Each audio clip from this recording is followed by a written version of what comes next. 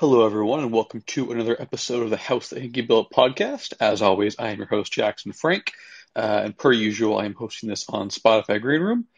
We have concluded the report card section of this year's Sixers players, wrapped it up on Thursday with Joel Embiid and Ben Simmons, and the plan today is to start shifting to some draft coverage. Obviously, in the past, I've done some significant NBA draft coverage, but it's not been my forte this year.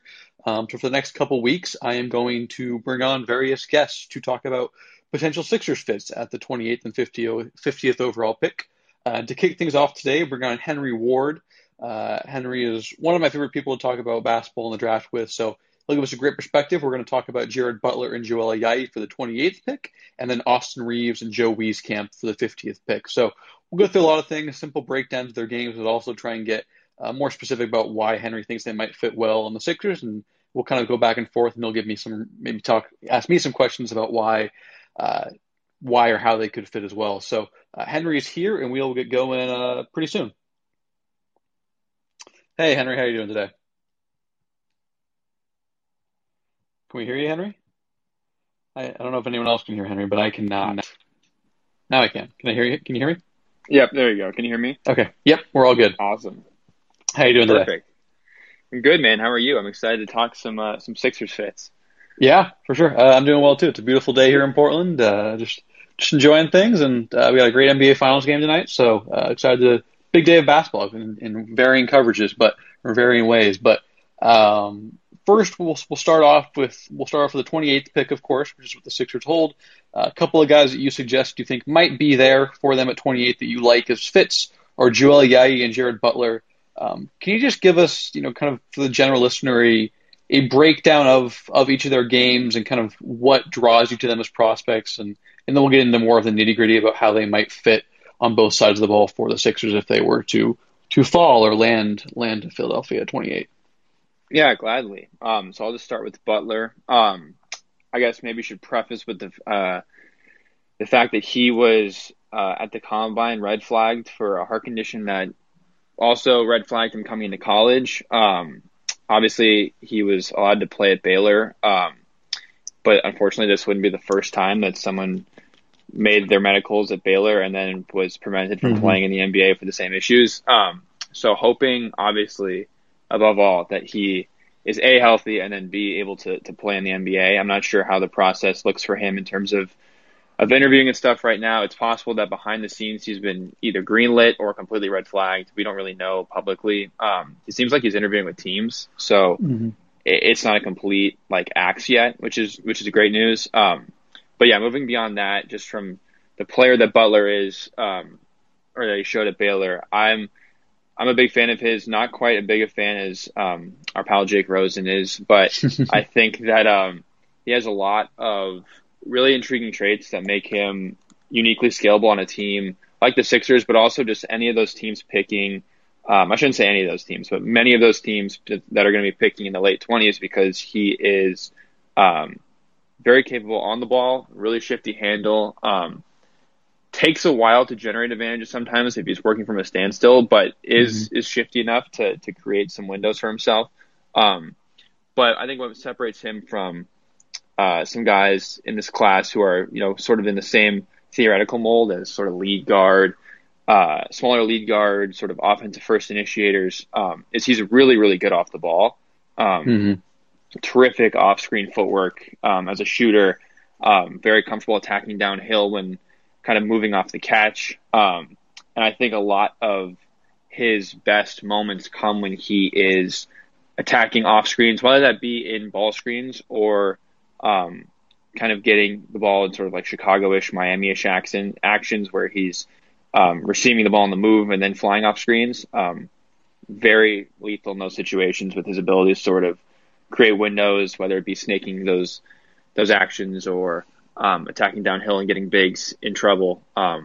Very, very good. Like I sort of alluded to, a very good shooter, both off the dribble and coming off screens. And then defensively, suffers a bit from just his size and physical limitations, but pretty good. Like I would say that he's generally a positive defender in college and projects to be, I think, a neutral one, at the very least in the NBA. like I said, he's not going to be guarding multiple positions, but in terms of guarding like-sized guys, he's very good at staying in front of people. Pretty shifty in screens, not elite in that sense. Like I think there's some guys who really just like Jaden Springer comes to mind. It's like screens don't mean anything to them. He's not in that tier, but decent enough at getting around ball screens when guarding the ball. And then the brief rundown on Ayayi, I would say the peak selling point for him is his off-ball activity offensively. Just such a smart player, an amazing cutter. Works so well in that Gonzaga offense, just in terms of his ability to capitalize on those windows created by basically three guys who held insane gravity in Suggs, Kispert, and Timmy. And just so good at finding those little windows. And not only finding those windows, but making really smart decisions when he got the ball in those windows. Like he was a good finisher on the rim on both sides.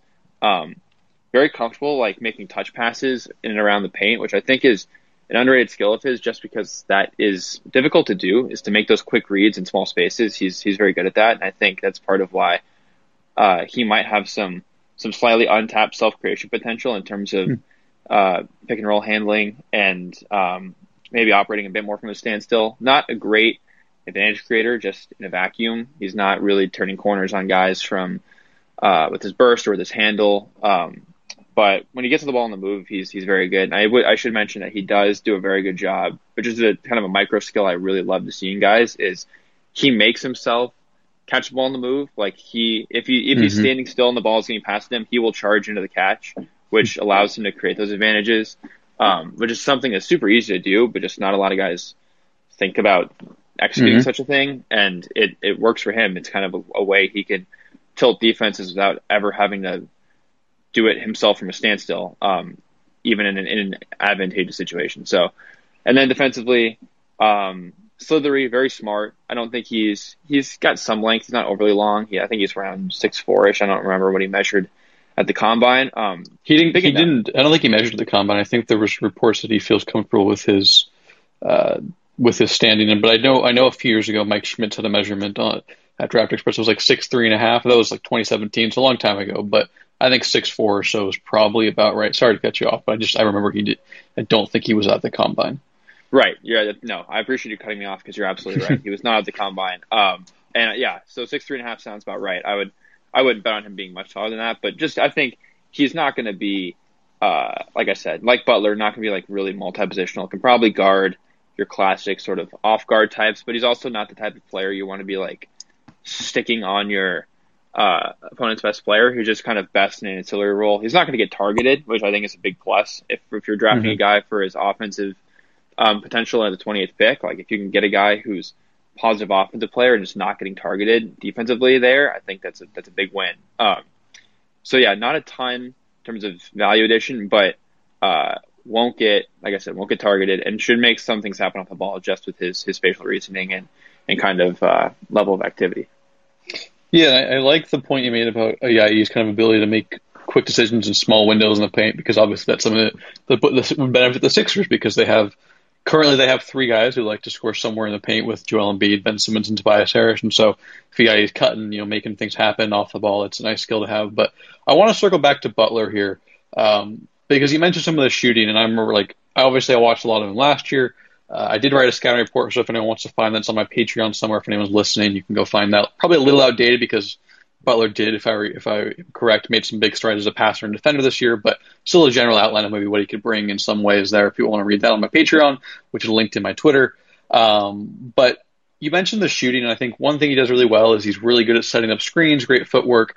Where do you land on kind of what type of shooter you project him to be? Because I think a lot of people will look and say, oh yeah, he shot 41.6% from three this year on high volume, 38% last year, 35% as a freshman. So 38% across 3 years, it's very good, but it's not great. So what, and that's not for me to say I don't buy him as a very good shooter. I think there's a lot of things he does well, but for someone who's maybe a little more skeptical, just looking at the raw numbers there from 3-point range, where do you kind of see him landing as a shooter, and what are maybe if you are kind of on the high end of his outcome there, what makes you so kind of optimistic about him becoming a guy who could be a really good off-movement shooter who hovers around that 39 to 40% range? Maybe you don't feel that way. Where do you land on kind of his shooting projection? Yeah, in terms of actual statistics. So the process has been really good from what I've seen the last couple of years, but the numbers overall are good, but not great. So what do you say maybe people that are a little more skeptical of that part? Yeah, I think we're probably going to touch on this a bit more when it comes to when we talk about Austin Reeves later in the podcast. But I think the I think this year is maybe the most representative sample just in terms of the playmaking jump and an on-ball equity jump that Davion Mitchell took. Like I think that Butler is not going to be if you're drafting Jared Butler to be sort of your microwave bench scoring lead guard who's running a bunch of pick and rolls and creating advantages once he's bringing the ball up and basically kind of being the engine of your second unit, which I think is how some people will view him. I think that's fair to worry about the efficiency in terms of how that translates. But in my view, the way you extract the most value out of him and why he's especially valuable on a team like the Sixers is because of that versatility we talked about, his ability to scale on and off the ball.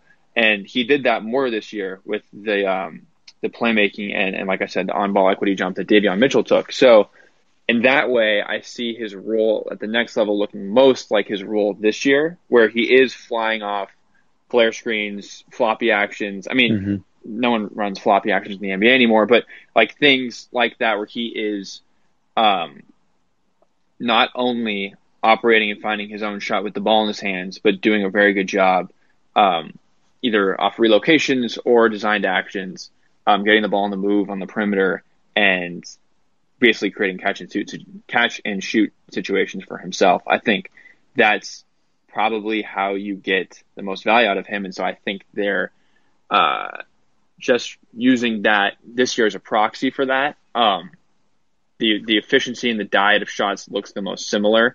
I don't have a synergy page up in front of me, but I'd be curious to see his discrepancy between his like percentage of possessions spent moving off screens versus his percentage of possessions as a PNR ball handler across the last 2 years. But I'd imagine that the off-screen percentages went up this year and the ball handler percentages went down, even if only minutely. But in terms of that next step for him and where he fits best, it's next to a guy like Ben Simmons who's taking the majority of the sort of the initiation reps, and Butler's more of a spacer secondary creator than kind of an actual point guard. Yeah, that makes sense. So I guess maybe kind of the synopsis would be that you think this year's numbers are most reflective of maybe his ability in that shooting role because it was kind of his optimized role as kind of a second, I don't want to say second, but like a handler who more toggles between on and off the ball rather than driving so many possessions as an on-ball creator, which is what he was asked to do a lot in previous years. Exactly. That's very Okay. well put. And just looking at synergy numbers here to quantify, honestly, pretty similar between the last 2 years. And as a sophomore, 2019-20, 27.9% of his usage was pick and roll ball handler and 8.6% was screens.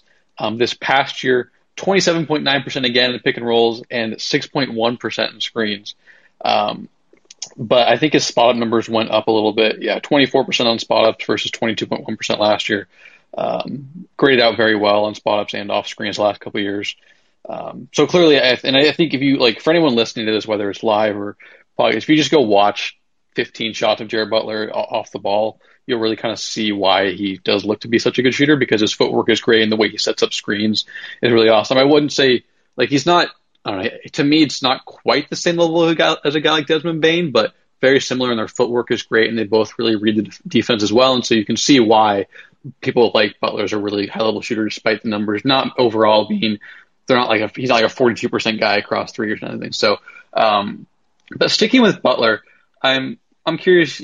Something the Sixers run a lot of with Joel Embiid when he's not running. He's not in the mid post or things like that. Is they love to run DHOs. They ran a lot of that with Seth Curry, JJ Redick in previous years.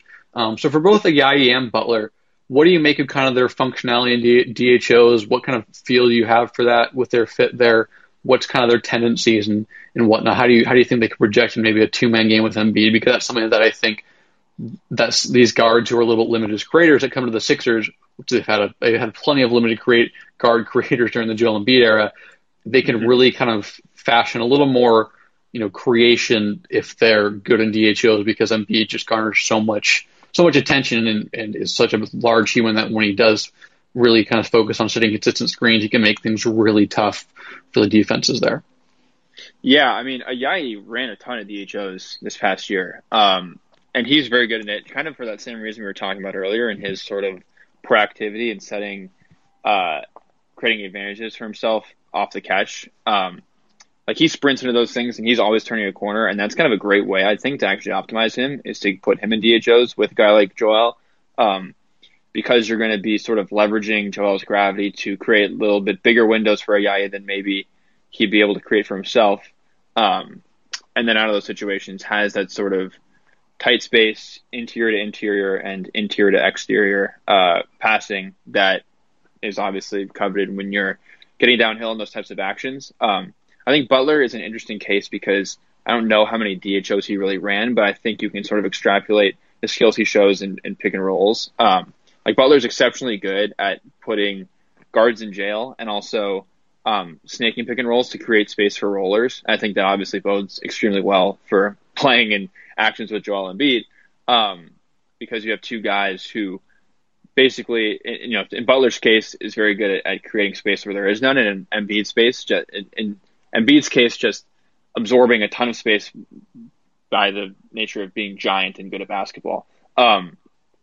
So that's an interesting pair because I think that you have a guy in Butler who can score at three levels, whether it be sort of, I think Korkmaz in the games I've watched, you've obviously watched far more Sixers basketball than I have, but it feels like a guy like Korkmaz or Redick are very comfortable flying into DHOs and then sort of settling when guys go under to kind of force up tough threes right behind the point of the handoff, whereas a guy like Butler is much better at treating it more as like a quote-unquote ball screen type action where he's putting the ball on the floor and manipulating space to sort of benefit both him and the roll man.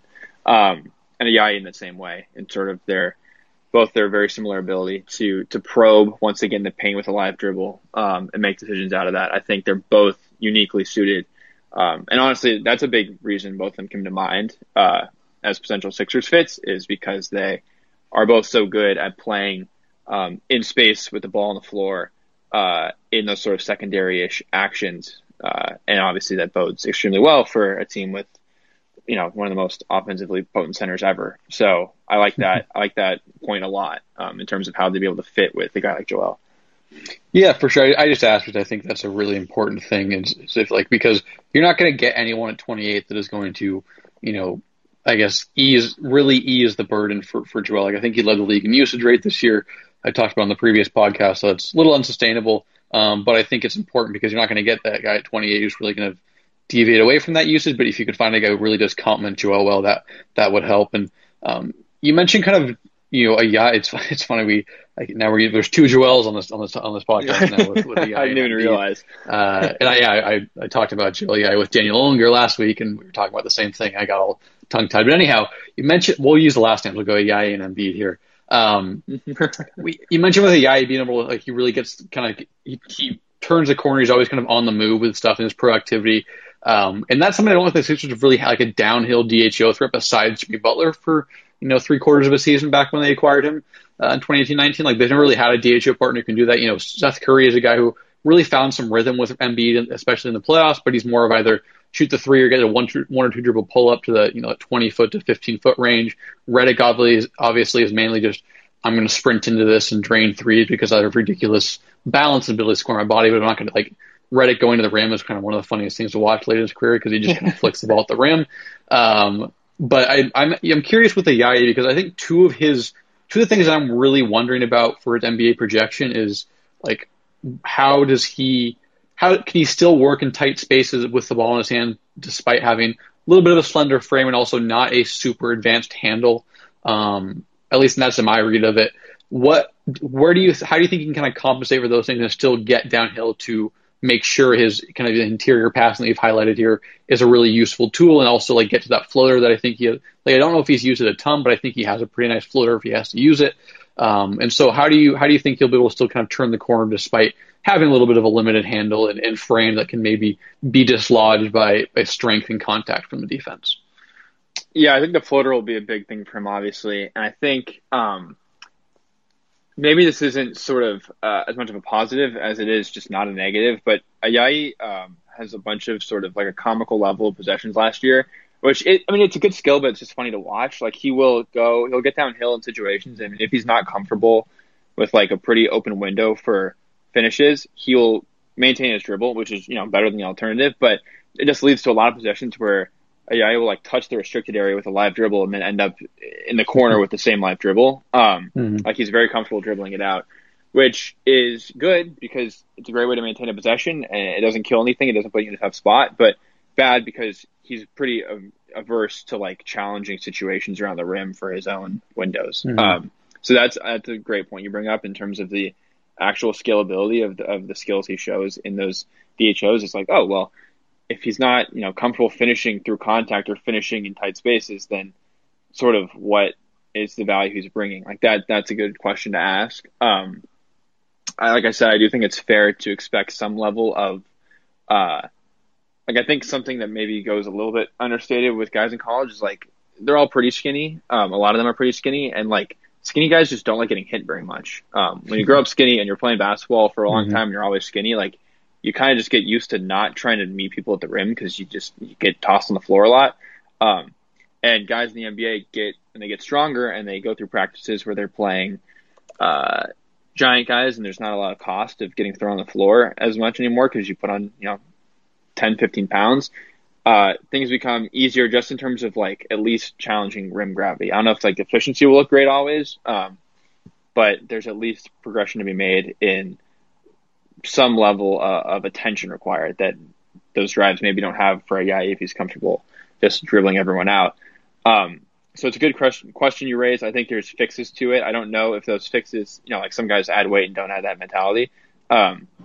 So it's to be determined with him, but that would be, I think, you mentioned swing skills, like that would be an important swing skill to track, and an interesting sort of micro swing skill to track even is like, how does Ayayi view his responsibility in DHOs getting downhill? Is it always going to be a pass if it's open or a dribble out, or is it sort of a more of a pick and roll type of approach where he is viewing himself getting to the rim as the first option with the passing to a roller being the second? That's a big change for him. So we'll see. Yeah, and I think to his credit as well, from my vantage point, he does a good job. Like if defenses go under screens or dribble handoff, he's pretty good about letting his jumper go. He has a little bit of a slow release at times, but I think if he can become a legit kind of dribble drive guy off of those type of handoff actions or side pick and rolls, like, and teams want to stop that, he is pretty good about beating defenses there. But yeah, that is kind of a good segue into the swing skills point, because that's, people, because obviously for anyone listening, like I went to Gonzaga, I covered AI for a couple of years. Obviously I watched them this past year as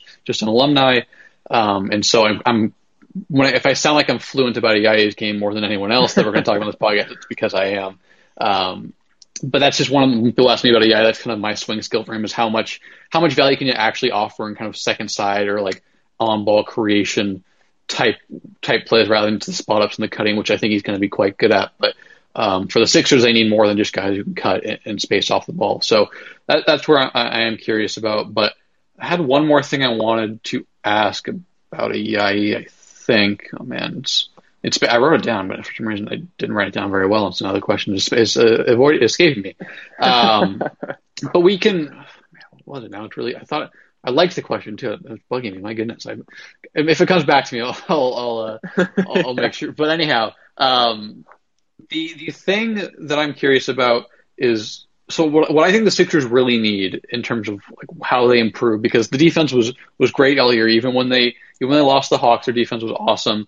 It was the offense that was middling in the regular season and was downright putrid in the second half of the Hawks series. And what I think they need is more people who create advantages, better half-court passers. I think, Ben Simmons is an incredible transition playmaker and can do some things in the half-court as a post hub, but he's not a guy you're really going to be breaking down defense with a live dribble and making things happen. His passing value is really depreciated in the half-court, and Tobias Harris took steps forward this year, but he's still not a great passer. Joel also took steps forward, but he's still a little limited in some ways there. And so I think the things they need are like advantage creation, and then a term that our friend P.D. Webb, who seems to just be revolutionizing the basketball lexicon, is advantage care that he's been using, which I think is a great one. And then also just half-court passing.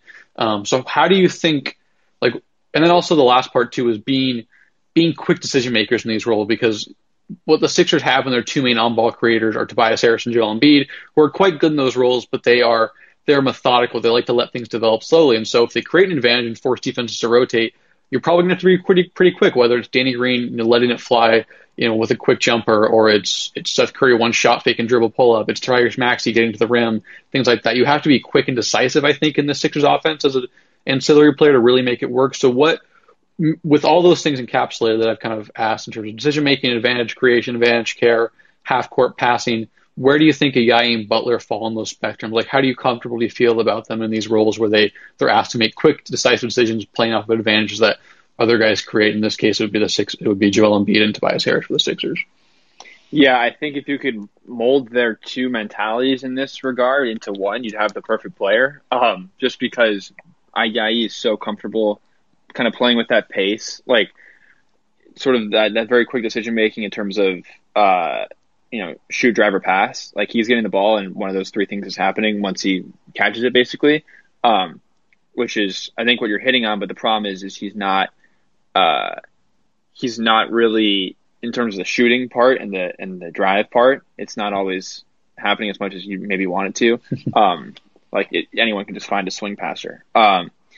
So that's the problem with him, and there's the plus with him. And with Butler, it's obviously flying off those screens, has sort of that, as we've talked about plenty, is that prolific shooting acumen, setting himself up to get those shots, but maybe just by nature of him running so many pick and rolls, this is something we also haven't really seen from him, like, contextually. So it's possible he has a skill and hasn't shown it, like it's more latent, but sort of he's pretty methodical himself in the way that he likes to run things.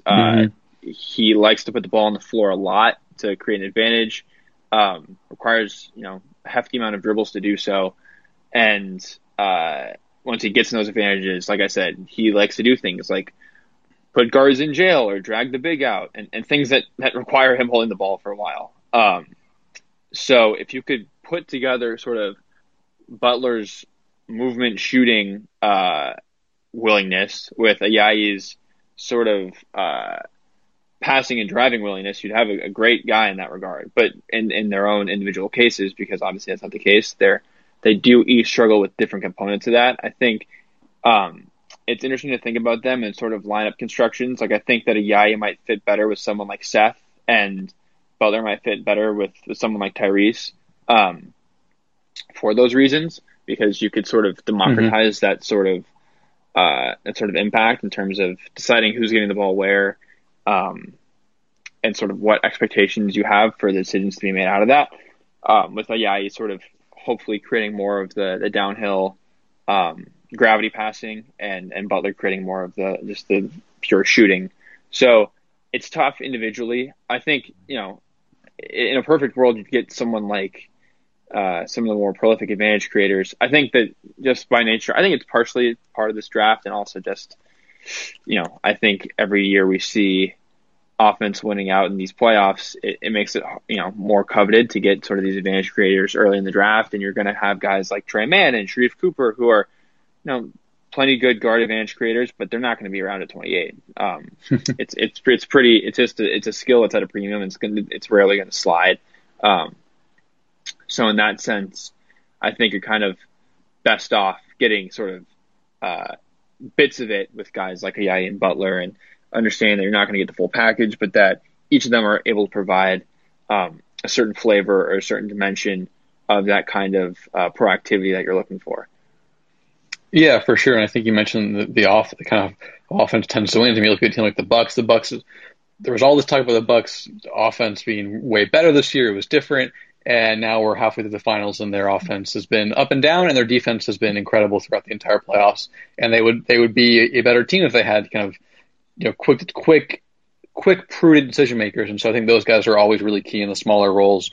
But I did remember the thing I wanted to mention with Ayayi is it's not a huge. I don't ever want to read too much into this, but he has gotten a lot better over his 4 years at Gonzaga, and he is super, super young for his class. Like, it's ridiculous. He is one class behind Killian Tilly. They have the exact same birthday, but he's 2 years younger than him to the day. He's only Mm-hmm. 15 months older than Jalen Suggs. Jalen Suggs is a freshman. Joel Ayayi is a redshirt junior. He's basically a year behind Corey Kispert. They're the exact same class. And so I think the fact that he is kind of young, he was very young for his class, not a young prospect, but I think plus kind of the improvement he's shown in the way he's been able to handle different roles. Like I think back to his redshirt sophomore year, he had a lot more on ball creation. There were times where he was the one kind of commandeering pick and rolls and whatnot late in games. He took over late in the WCC tournament game against San Francisco in 2019-20, and that was one of the reasons he won Most Outstanding Player of that tournament. And so I think those are some of the things that make you encouraged about Ayayi is the fact that you've seen him play a bunch of different roles, get a lot better with a bunch of different skills, and he is young for his class. I know he's not an Alexei Pokushevsky in terms of like that, but he's really young. And I mean, just I think the funniest stat is the Jalen Suggs one that he's 15 months older than Suggs, Yeah. and they're 3 years apart in terms of college eligibility. But that's the one thing I wanted to touch on that kind of came to mind again. But the last point that I want to hit on for both of these guys is we've talked a lot about the offense, how they might, how they can fit in a general, often in general NBA standpoint, and then with the Sixers. But defensively, I think we can talk about a little bit. We talked about kind of their individual abilities on defense to an extent, but what do you think is the best kind of pick and roll defensive coverage for them to play? Because the Sixers they'll typically play drop, but they will ice things, they'll push things. And for anyone listening, ice or push just means you want to force the ball handler away from the screen, requires really precise positioning and angling to make sure they can't get too downhill. The Sixers will do that. They'll run traditional drop. Sometimes they'll switch, sometimes they'll hedge. But for the most part, they're running kind of standard drop with drill NBA. They'll play up a little higher if the opposing ball handler is a great pull up shooter. But what do you make of kind of the best ways for Butler and Ayayi to defend pick and rolls? And then along with that, how do you assess their screen navigation, which is obviously a big part of effective pick and roll defense from the point of attack? Yeah, so I think they are. I think they're best suited in. I think they're both too small. They're quality defenders at their position. I think they're both a little too small to really expect like adequate switching, or even I think they're both fast enough. I would say first off, Ayayi is a little bit more versatile than Butler is, both by virtue of his sort of size and speed, and also just his activity level. Ayayi is very comfortable like flying around on both sides of the ball, which is a good thing in screen coverages because he's not doing so kind of unmethodically. He's doing so in a positive way. But like I feel comfortable basically sending Ayayi out to high hedge and knowing that he's going to get back and leave enough time for the big to recover. I feel comfortable telling Ayayi to ice, knowing that he will get above the screen quick enough to deter that move middle. I think also that he's very good in drop because he's sort of, this is kind of a fun conversation me and PD have a lot, is sort of the responsibility. I'm pretty anti-drop just for a lot of theoretical reasons we don't have to get into now, but PD likes to make fun of me for never blaming the guard for the problems that drop causes, and I think that Ayayi is an interesting case of a guard who could be pretty good in drop because he is so active and he does have some length and he is smart enough to sort of give those rear view contests and get himself back into the play in a way that a lot of guards in the NBA aren't willing to or can't. So I say that he is probably the most versatile. I don't feel that he's like special in any one regard, but good enough in all of them, I would say. And then Butler less so. I think he's good enough. Like I'm trying to picture. I think he's good enough to play drop decently well. I think he gets low enough and he can slither a bit, and I think that helps him in terms of, like we said, getting back into the play. I don't think he's long enough or really athletic enough to really generate a ton of rear view contests, but he's gonna he's not gonna get killed there. Worry a bit more about like those sort of above the screen uphill coverages. Like I think that's a little bit more concerning just because he's not like I think that's a pretty high threshold for a prospect to be really good at those uphill coverages.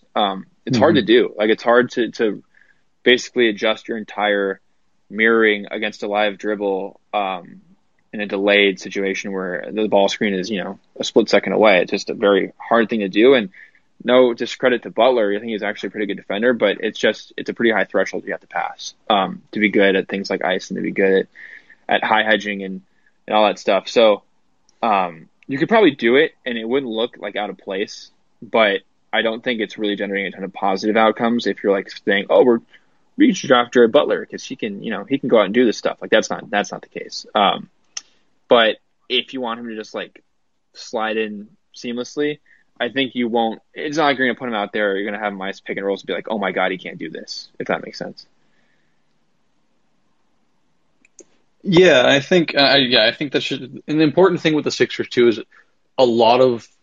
I mean, you don't want to expect either of these guys at 28 to like be some huge contributor in the playoffs, but do have to look at a lot of things for the Sixers through a playoff viability lens. That's how I did all my report cards. I place more importance on that because Sixers are a team with an MVP level player. Their goal should be to win a title for the foreseeable future. And the Sixers were a lot more versatile in terms of their pick and roll coverage in the playoffs against guys like Bradley Beal and Trae Young. Of course, you have to be. You can't just stay with one ideology. So that's interesting. I just think that's an important thing to assess with a guy's fit. But before we shift to the 50th pick and talk about Austin Reeves and Joe Wieskamp, we mentioned it a little bit, hinted at it. But what are the swing skills for Ayayi and Butler? You think that could really, I don't want to say make or break because I think that's too sweeping of a proclamation, but that you think could really really kind of influence what sort of outcome they reach in the NBA. For Butler, I think it's definitely that decisiveness we touched on. Like if Butler can really become like a scalable player off the ball, not only because of his footwork and shooting, but because he's like able to make rapid decisions without having to put the ball on the floor. That makes him look a lot different as a player at peak value. And then for Ayayi, I think both the comfortability he should have getting to the rim and being around the rim, just sort of parlaying that into actually being comfortable finishing and Mm-hmm. challenging guys and upping his. I don't know what his free throw rate. I have his. Let's see, his free throw rate this year. 24.6, not great. Okay. Yeah. So just being more comfortable drawing contact, being more comfortable trying to finish around length, and being put on his ass occasionally, I think would be beneficial to him. And then sort of doing that opens up, of course, a lot of other avenues for him to showcase that sort of tight space passing we discussed. So for both of them, I think it's just like adding that final sort of dimension of their offensive game to where they become really sort of nicely useful and scalable offensive players next to high gravity guys like Embiid and Tobias Harris, and being able to space with guys like Ben, I think is a big deal. And in that sense, I think the rim gravity for Ayayi and the decisiveness, proactivity with Butler would both make them look a lot different. Yeah, for sure. I think, yeah, I mean, these are two guys that have a decent read on just because they were prospects last year when I was doing a good amount of draft coverage then. And it should be mentioned too with Butler, he's a guy who's really young as well. He turned 21 until late August. So a couple of guys here that you've seen adapt and grow their games over. I mean, which is what any guy who's not like a big time heralded recruit. If they turn into an NBA prospect, of course they've grown their games. But two guys who are very young for their class that have really molded and adapted their game to varying team circumstances. Obviously, with the Ayayi, when there was an influx of talent, he shifted to a bigger off-ball role. And with a guy like Butler, when his co-star David Mitchell showed more on-ball aptitude, he shifted to a role off the ball more. So all things you want to see, kind of young guys who are young for their class that have shown adaptability and growth is really important because that's something that's tough to project sometimes. It's people always harp on, and rightfully so, kind of the importance of watching players in different contexts. And I think with Butler and Ayayi, you've been able to see different contexts without having to go to, having to go to AAU or for Ayayi FIBA or things like that. It's been nice to see them play different contexts. But let's shift gears here to Austin Reeves and Joe Wieskamp, a couple of guys that you think could be available and good fits for the Sixers with their 50th overall pick. Just a brief rundown about why you like these guys and kind of what their skill sets provide in this year's class. Yeah, so I think basically around the 50th pick, you're pretty lucky to be getting a guy that's an NBA player. So I preface with the fact that neither the expectations for these two should be much more tempered than Butler and Ayayi, just in terms of their prospect outlook. I think Reeves, the selling point is he is I think a bit bigger than people consider. He's around 6'6". He is a very good shooter off the dribble. Interesting developmental situation with him. And I'm sure we're going to talk about this more, but was at Wichita State where he was kind of an off guard, shot really well. A lot more sort of situations created for him. Transfers to Oklahoma, where he is in his senior year, leads him to an 8 seed after sort of a hot start, and then some injuries and problems got in the way. And I think we all remember, as basketball fans, him sort of putting on a show to start that game against Gonzaga. Much more sort of like pick and roll, creation craft, and just very, very two different looking players from his freshman year to his senior year, both in terms of skill, obviously, but also in terms of role and usage. And I think that's interesting to sort of think about for what that means for his NBA projection as someone who's not going to be obviously anywhere near the sort of usage load that he held at Oklahoma, but has played both those roles. And what does that mean for his long-term projection, I think is an interesting conversation to have. Wieskamp is this kind of big-ish sort of 2-3 floor spacing sort of kind of like ancillary wing. And I say that because, or I say that sort of meaning not that he's adding a bunch of sort of unique skills at the same time, but because you can put him out there and all of his like strongest points are in areas where you would hope that a player doesn't attract. Like, for example, he's a very good shooter, and if you put him out there, you're hoping that he just doesn't, he at least helps space the floor, which he would. And defensively, he's not great, but he's long enough and active enough to where he's not getting burned, and he's maybe adding some stocks here and there or rotations to deter certain actions, basically just maintaining a neutrality. And I realize it's probably the way I just described Wieskamp is a pretty underwhelming sort of pitch for a prospect. I basically just outlined someone who's like not going to mess up. But should mention that he is like a really good shooter. Shot, I think, 42% from three this year. Is comfortable enough putting the ball on the floor where he's not going to just be like a complete negative if closed out on. And he's big. I think he listed at 6'6.5" ish, 6'7" ish, and he's certainly not that functional of an athlete, but measured like a 40-inch vertical at the combine. Really measured well. So there's something there. It's not like he's just a dud. And I think that's important. Like I said, the 50th pick, you're just trying to get an NBA player and a guy who shoots really well, is an above average athlete, and knows what he's doing on defense. That's like a pretty good bet to make. Yeah, for sure. And Wieskamp shot 46% from this year, 41% through 3 years at Iowa. And he's a guy that I'm fairly familiar with because he's basically been a prospect on the radar every year. I mean, had a really, really awesome freshman year at Iowa, and then kind of struggled with just his shot making as a sophomore. Shot 34% from three, 49% on twos, and just had an underwhelming sophomore year, but bounced back as a junior. Much better. 46% from three, like I said, 52% on twos. First career was 52% from 2-point range in 3 years. But you mentioned kind of maybe some of the disparity between his athletic testing at the combine and his, what he shows on tape, kind of the functional athleticism term there. How do you suss that out? Because I think sometimes people will either lean too far one direction in the sense that, he tested well, but he doesn't show it well, so like who cares about the testing?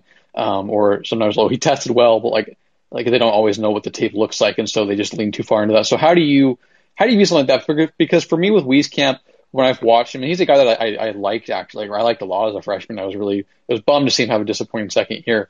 And obviously didn't watch as much of this year, but was always a guy that struck me as a little bit mechanical in kind of his approach and also his athletic just process. So how do you, with a guy like that, what do you make of kind of maybe his, like, is there some latent ability there that you think could be unlocked with a better like development staff? How do you kind of, parse that and analyze it and kind of in conjunction with what do you make of Wieskamp's ability to make things happen if he's run off the arc, which I'm sure he will be at times? Yeah, I think the biggest hindrance there is he's just slow. Sadly, he's not great at the first step, and he's not all that sort of bursty. Like he has long strides.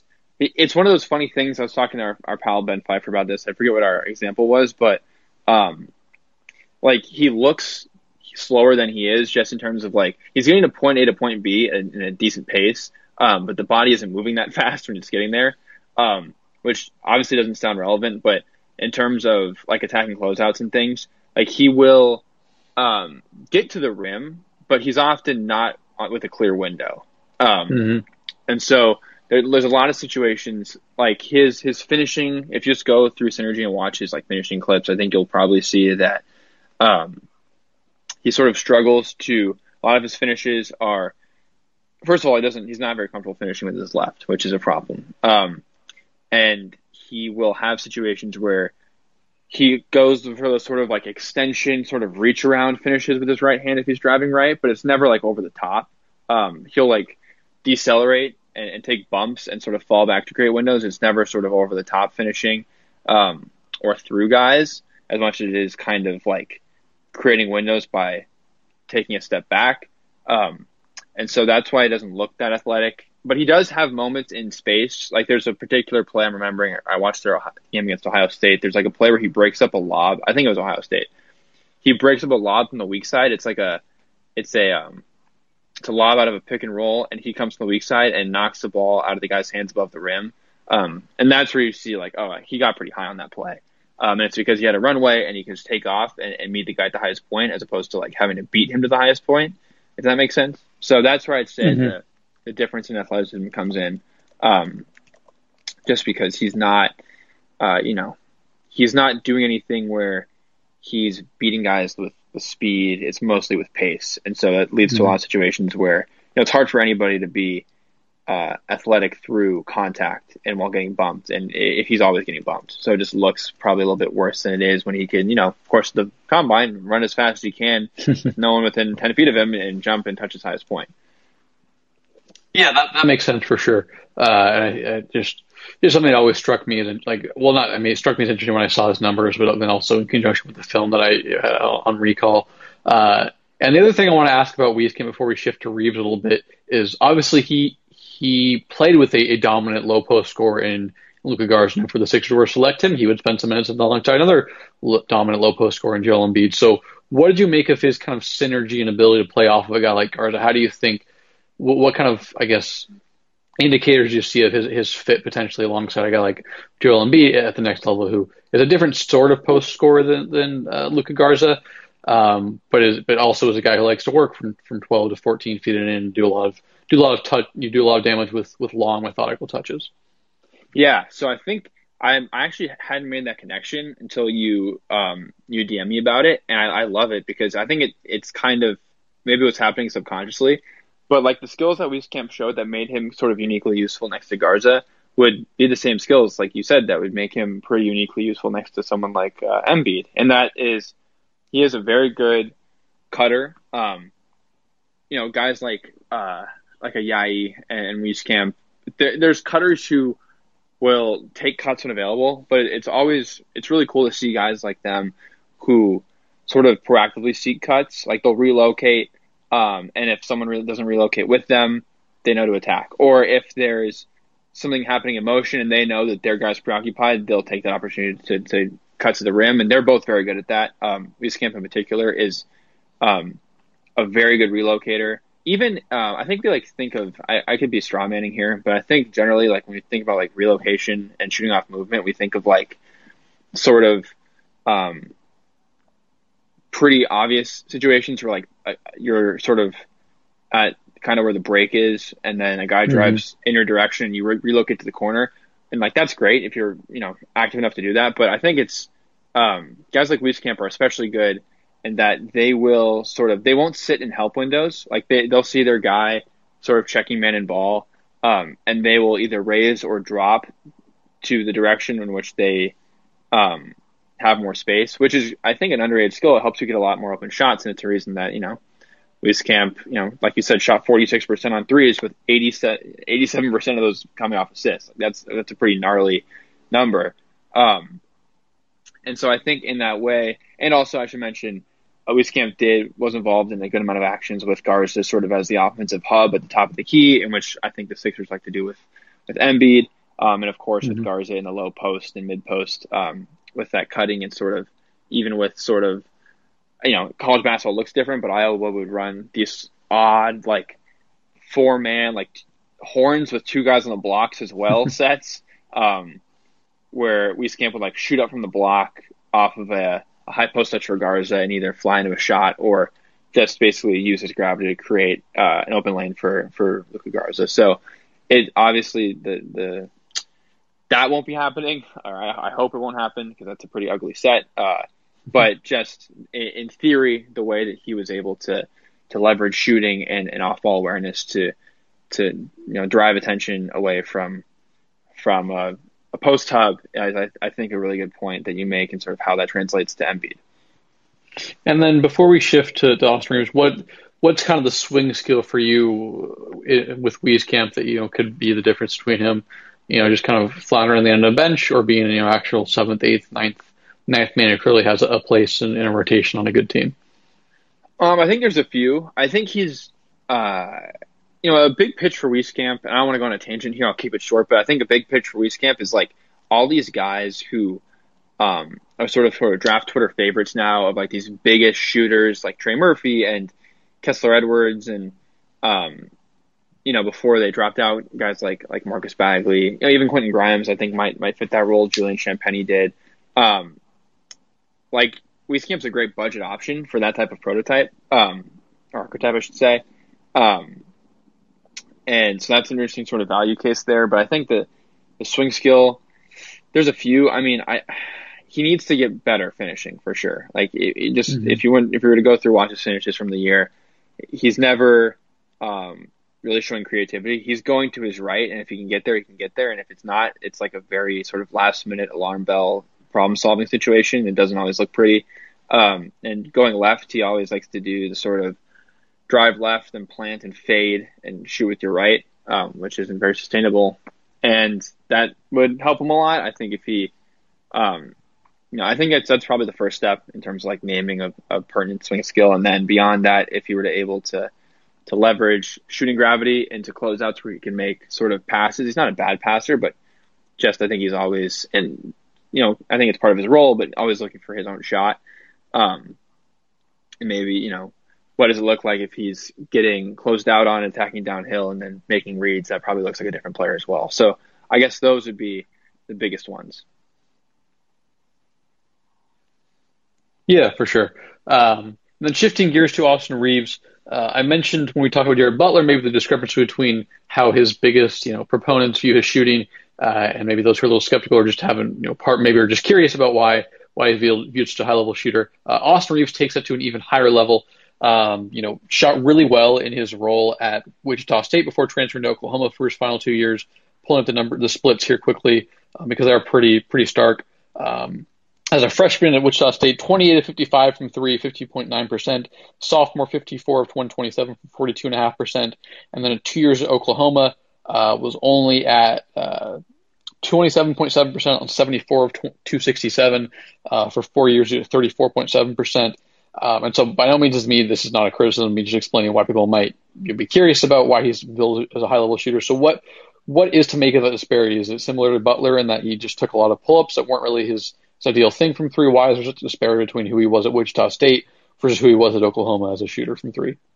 Yeah, so Butler was maybe grasping at straws a little bit, but just in terms of, I think it is relevant still for Butler's case because even if the percentages were different or similar in terms of play type, like I think it just looked a lot different for him just by nature of how much better Davion Mitchell got and how much attention he attracted. Austin Reeves had, I actually pulled this up before getting on the call because I knew that it was going to be insane, and it was his first. So let's see, his freshman year, or maybe this is his sophomore year, shot, his play types and synergy was 29.6% spot ups, 20.4% as a pick and roll ball handler. His senior year, 42.6% as a pick and roll ball handler, 14.7% as isolation, 11.9% in spot ups, and 1% off screens. So really just completely flipped from being like an off ball shooter to being the complete focal point of the offense and having everything coming off of a situation where he was finding himself shots off the dribble. So That is, I would mostly attribute it to that. And I went back and watched some Wichita State clips before hopping on today just because I was curious. And I would actually say, interestingly, his shot looks better just aesthetically now than it did at Wichita State. Wichita State had much more of like he'd scissor his legs more often. His follow through is really extended, and now it's just a much more compact, repeatable motion. So while the percentages are awful, I think it's really just attributable to his role, because I would say that he's probably, if I had to venture to guess, obviously don't have numbers efficiency wise to back it up, but if I had to venture, I'd say he's a better shooter is now than he was his first 2 years where he shot far better 3-point numbers. Yeah, that all makes sense, and I think it's just a broadly an important concept is usage affects efficiency, both for better or for worse. If you're in an optimal role that accentuates your strengths offensively, you're going to probably produce pretty good efficiency, assuming you're a very good player. If you're in a suboptimal role, that kind of forces you to overextends you as a creator, overextends you as an off movement guy. Your efficiency is going to take a dip. So always important to look at those sort of factors. But broadly with the Reeves, what do you view? I think we did. Did we do a little break? We did a little breakdown of each of their skill sets, right? If I recall, did we do that? Yeah, yeah. Okay. We've been talking a lot of stuff today. I want to make sure I didn't No ignore problem. those things. And people on the stream or the podcast are just like, I don't even know who Austin Reeves or Joe Wieskamp are. You're asking all these minute details of them without even going to the broad perspective. But what do you see as Reeves' kind of optimal role then in this case, if maybe his efficiency was really affected by having to be a lead creator on a couple of Oklahoma teams that were solid. So what's his role? And then similar to that, like in what ways does he create advantage? Because again, I think that is you're not going to get a high level advantage creator at 50. Of course, that would be a foolish expectation. But I think with the Sixers, everything's going to have to be framed through some sort of lens about how can this guy help simplify our offense, because they just need more avenues to easy looks. They have a lot of tough shot makers, and that was kind of their downfalls when those tough shot makers were hampered or struggled. We hampered in Joel Embiid's case with a torn meniscus. Tobias Harris guy just couldn't really hit some of those shots. But anyhow, just a little breakdown of what role you expect Austin Reeves to thrive in the NBA, and then how he could help create advantages on the Sixers roster. Sure. So Reeves, I think, is most, as we alluded to, most optimized in a situation where he's not the lead ball handler. I think he has very good ancillary skills in terms of his. He has sort of like a Giddey-ish, that's Josh Giddey, sort of a similar to Josh Giddey approach to ball handling, in that he isn't overly creative. He's not Jared Butler, who's throwing together these combos to create space, but he's very good at sort of dictating where defenders' weight goes and reacting very quickly to it. A lot of his advantages are created by, well, at least at Oklahoma, and this isn't going to be representative, but I think the micro skill translates, which is he would do sort of a lot of like very slow, methodical, sort of between the legs, crossover, behind the back combos. And then once the guy reached, he'd just flip it to the other side. If it was in his right hand, he'd go left. If it was in his left hand, he'd go right. And he'd go downhill from there, which I think is just a skill that translates in the sense that he is capable, sort of, I guess, getting the most out of his physical profile. He's not overly athletic or quick, but creates advantages through those sort of reads of defender tells and reacting appropriately and turning those slight over adjustments from a defender into an advantage. And I think that's a worthwhile skill, especially from someone who is 6'6", like we talked about. I think his size is a big deal here as well. And I think I alluded to this earlier, but his path in college provides an interesting sort of developmental case, in that his role, his first 2 years, I guess, looks more similar to what it'll be in college. It's sort of that off guard, shooting spot ups and off movement a bit more. But I do think that there is going to be some worthwhile gains in sort of as a passer and ball handler and decision maker, and advantage creator that came from being thrust into this massive role at Oklahoma, just by virtue of the skills required to succeed in those roles. And it'll be interesting to see, kind of as he scales back down, what he takes from those 2 years. Because I do think there's just certain things that certain skills you gain or improve when you are forced to make this giant load of decisions, both on the macro scale in terms of like how to play in pick and rolls and how to make passes out of those situations, but also on a micro level of like constantly solving complex problems at the point of attack with the ball in your hands, with defenders constantly sort of, focusing on you. So I think there is a case where he basically scales back down to that off-ball player, but has more of those sort of on-ball, quote-unquote, on-ball skills as a handler and passer that makes him especially interesting. And also, of course, given that he is pretty tall. So I think it's an interesting case to take basically a 6'6" point guard who can shoot and tell him to play off the ball. I think you might be pretty pleased with what the offensive output looks like there. Yeah, so I guess maybe the best way to frame it, succinctly, and not that it was at all bad to go in depth, but is that he has some on-ball creation, but you want that to just be a feature that isn't relied on for every single thing he does as an offensive, generator, I guess, or producer. Yeah, I mean, and also feel free to call me rambling because I know I definitely am.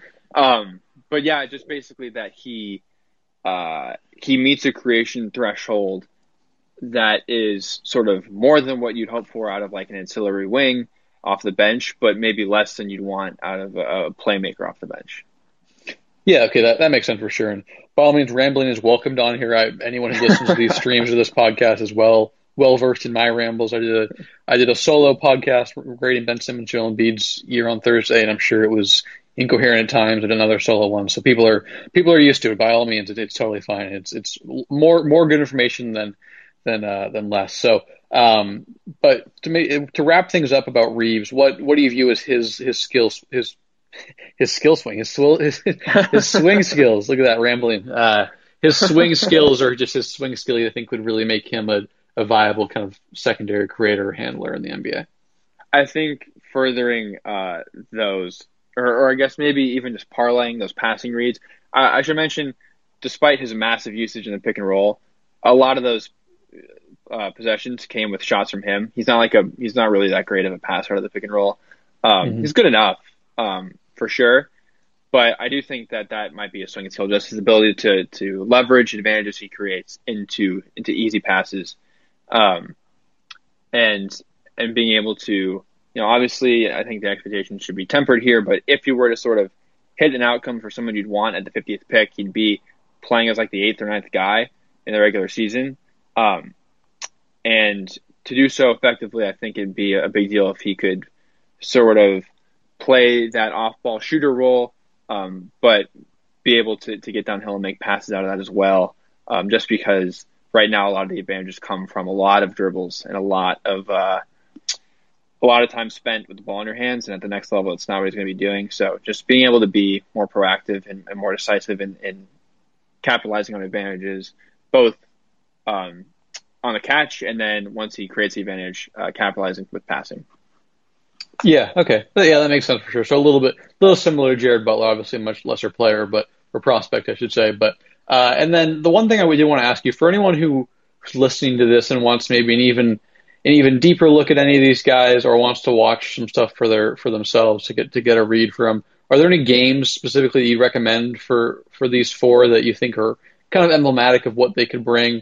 Or maybe most representative of them, either way, that come to mind for, I'm kind of putting you on the spot, but games that you think are just a good representation of these guys as prospect and potential NBA players? No, it's a great question. And my answers, I'll be able to give answers, I think, for each, but they might be a little bit lacking. I will say the Butler one that comes to mind, I think the game, and again, this is all from recall, so I might fudge some details, but I believe it's either at Kansas State or Kansas State at home. Is a game where he hits a few off-screen threes. I believe there's even a sequence where, like, in a handful of possessions, he comes off and curls a screen and hits a three, and then later leverages the gravity generated by the earlier curl into a flare and hits a three in the corner. I might be making some of that up, but I believe that's what happens, and so I go to watch that to give you a window of like what the off-ball magic could look like. Ayayi. Let's see. I think at Pepperdine he has a couple good cuts and some good defensive moments. I think the St. Mary's tournament game, he was pretty good, if I recall correctly. And then I forget which game it was in the tournament. There was one game where he had like 24 points, which of course maybe isn't representative, but like you get the best picture of like what the peak might be in terms of like how good he is at certain skills. I forget which game exactly it was. I think it was either He the had Elite Eight 22 against UCLA. I don't know if yeah, that's the game. I 22 think it against was. 7 of 9 from two. He probably, yeah, I think I recall that game. Yeah, I think that if I recall, that one was a really nice game. It was off ball ability. I mean, well, just incredible. I mean, just if you're looking to kill time during as the NBA playoffs start to wind down, obviously you should be watching WNBA. But if you're also looking for other things, go back and watch UCLA Gonzaga because you will not be disappointed. But any games that you recall for Wieskamp or Reeves that you think could maybe shine a light on who they are with some film to back it up? Yeah, so for Reeves, I would say the Gonzaga game, funny enough, because it is, I think it's representative in the sense that he starts with this like incredible run of Mm-hmm. like finishes through contact twice, like 2-and-1s, hitting pull up threes from with range, and then as sort of the game evens out a bit, like I think Oklahoma started like might have been beating him like 29-28, and then the half finishes and Gonzaga's up 12 in like an 8 minute span. So like you get to see both the the highest point of his sort of creation, and then you get to see sort of like how he gets stunted with he starts settling for a lot of like contested threes and like odd off balance pull ups. So that's pretty representative if you want to get like a good view of what he looks like and his shortcomings. And then Wieskamp, God, I wish I had a game log in front of me. I think I do remember that Ohio State game. I'll actually just pull it up. But I do like the Ohio State game because of that.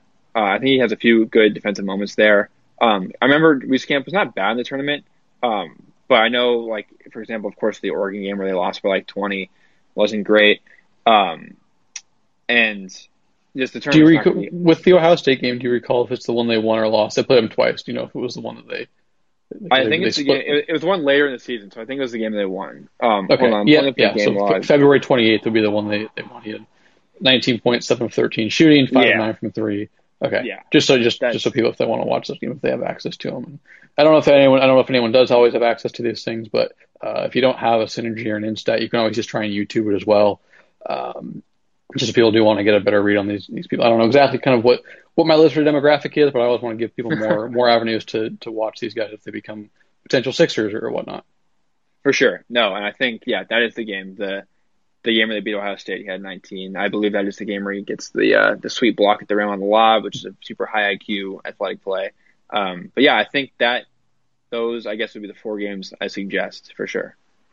Cool. And then similarly, do you have any pieces of writing or film, breakdowns that you've done or that you've consumed about these four guys that you could maybe direct people to as well? To get an even greater encapsulation of who these guys are, maybe in the written or what's the imagery? Oh my goodness, visual, written or visual form rather than the audible form.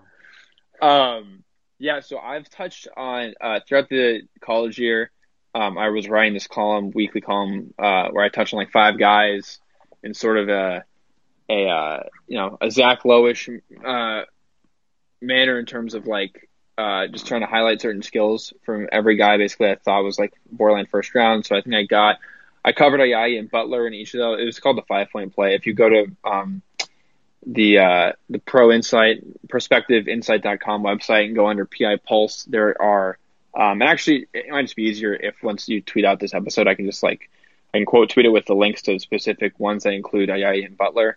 But definitely wrote about them. I know that our pal who I mentioned earlier, Jake Rosen, has written plenty about Jared Butler. I'd definitely recommend checking out what he had to write. I think it was last year's cycle, but a lot of it still applies.